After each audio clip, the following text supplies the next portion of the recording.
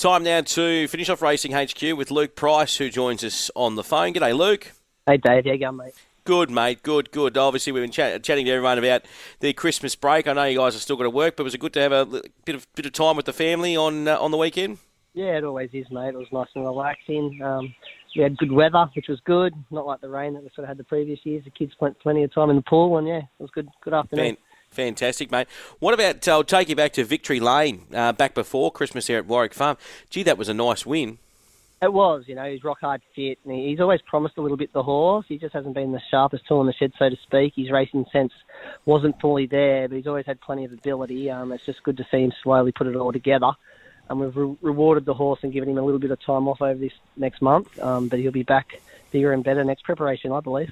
Well, it was just really good to see him do it. Saturday, you've got a couple of horses in. Firstly, Mr. Rocket going around. He comes off that midway 6th recently. Yeah, he was probably maybe a touch disappointing the other day, but he was 14 back to 12, sort of 5 weeks between runs. We had freshened him up. He's in the 3-year-old Magic Millions. It's probably looking unlikely he'd have to win on Saturday. We just had a bit of a gear change, taking the blinkers off, put a nose roll on, and we're just going to sort of try something a little bit different with him. He just gets that tendency to get the head up and do things wrong still. But look, the horse is loaded with ability, and if he puts it all together, I'm sure he'll be thereabouts on Saturday. What about our Bellagio miss, mate? Jenny Duggan, massive odds. hundreds into 60s. Did you have something small on? I actually didn't, but I was very happy with the horse, and I think she's going even better going into this run on Saturday. Through. So work on the course proper Tuesday is super. The old girl, she's really, really going good, the old mare. So very happy with her. She obviously likes a little bit of stinging out of the track as well. So it's nice to get a storm in the next 48 hours at Randwick, but if not, she just proved the other day she could beat those horses without the cut in the ground, and she won really well. And like I said, I'm just so happy with her. I was going to save her another week for another race, but then I just worked her on Tuesday, and she just told me that she's in the zone and ready to go. So really happy with the horse going forward. That's sensational, mate. It was great to see Jenny back, obviously, in the winner's circle after a time off. And then what about Cuban Royale? It's really good here on Gong Day, and then we just had a little hiccup, so he just had to have back off him. He had a private jump out here last Wednesday, and it just showed that the horse is going well.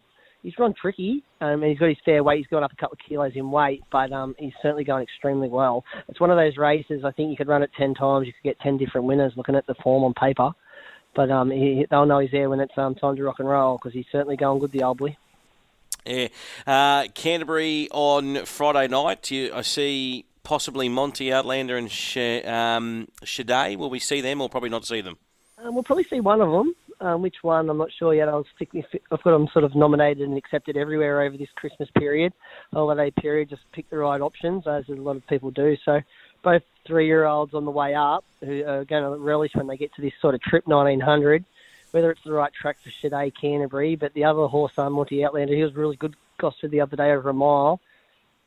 It's a little bit of up in grade. It goes from a provincial maiden to a city maiden, but he's going good, the horse, and he finds his right trip, and he's a front runner, so Canterbury is certainly suiting. That is nice, mate, and I think that certainly will.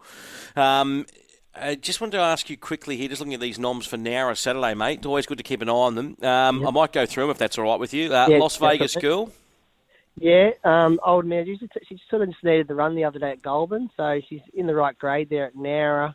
She races really good here at Kembla on a home track, so she'll go close at Nowra. Didn't look like a very strong race on paper. And Olivia Chambers, a stable apprentice, she'll ride it and get a couple of kilos off, so she's well weighted, but going good enough to run a race down there. Monty Drifter. Going really good, this horse. He's had his issues in his day. He deserves to win a race for Vic and Yvonne Bates, but look, he's got 61 kilos. Scotty Pollard's going to ride him there. But we have got him in at Maria on the Monday as well on Cup Day, so we'll just have a look at our options when they come out. And you've got Vingent in race number 6 going around, because we spoke about Shadday before. Yeah, very raw. He'll need the day out, that one. Okay, fantastic. Mate, good to talk to you. Good luck on Saturday in Sydney. Thanks, Dave. Cheers, mate.